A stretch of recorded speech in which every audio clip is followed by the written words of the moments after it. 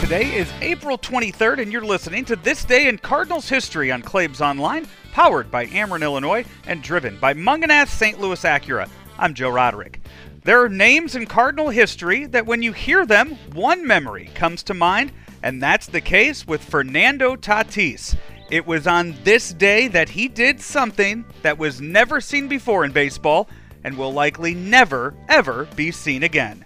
April 23rd, 1999, one of the more memorable moments in Cardinals history. Fernando Tatis becomes the only player in baseball history to hit 2 grand slams in one inning when he collected 8 RBIs in one frame to break the old record of 6.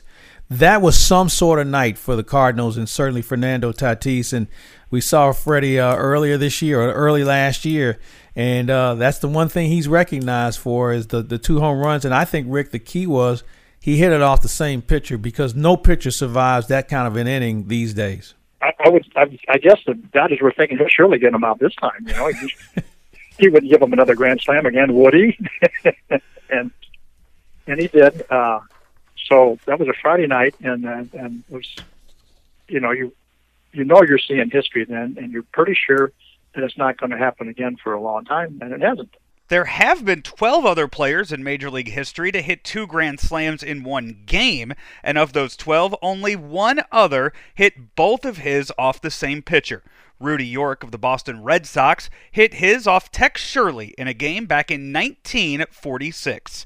Tatis' son, Fernando Tatis Jr., has become a young star in baseball. The younger Fernando was born in January of 1999 and in 2019 made his big league debut with the San Diego Padres, playing in 84 games, hitting 22 home runs, stealing 16 bases with an OPS of .969.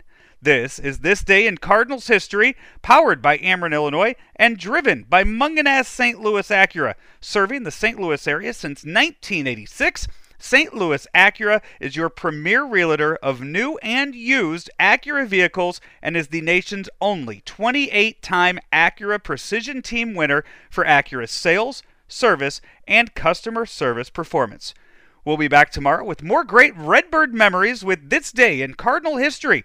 Be sure to check out all of the other great interviews and features on claibsonline.com, and be sure to follow us on iTunes and Spotify whenever a new podcast drops. For This Day in Cardinals History, I'm Joe Roderick. We have a chance today to visit with Richard Mark, the chairman and president of Ameren, Illinois. And Richard, considering how many people that are working from home, and you have families at home as well, a lot of electricity is being used and a lot of power is being used, and there are still ways to save. The best way to save energy is don't use it. And so not only reminding our children and ourselves to turn lights off, but in this day and age to turn our electronic appliances off, our electronic devices off. When you charge your cell phone and then you unplug it from your phone, if it's still plugged into a wall socket, if it does not have some type of smart switch that you have it plugged into, that energy is still being used. So people don't realize all of the ways that they're still using energy.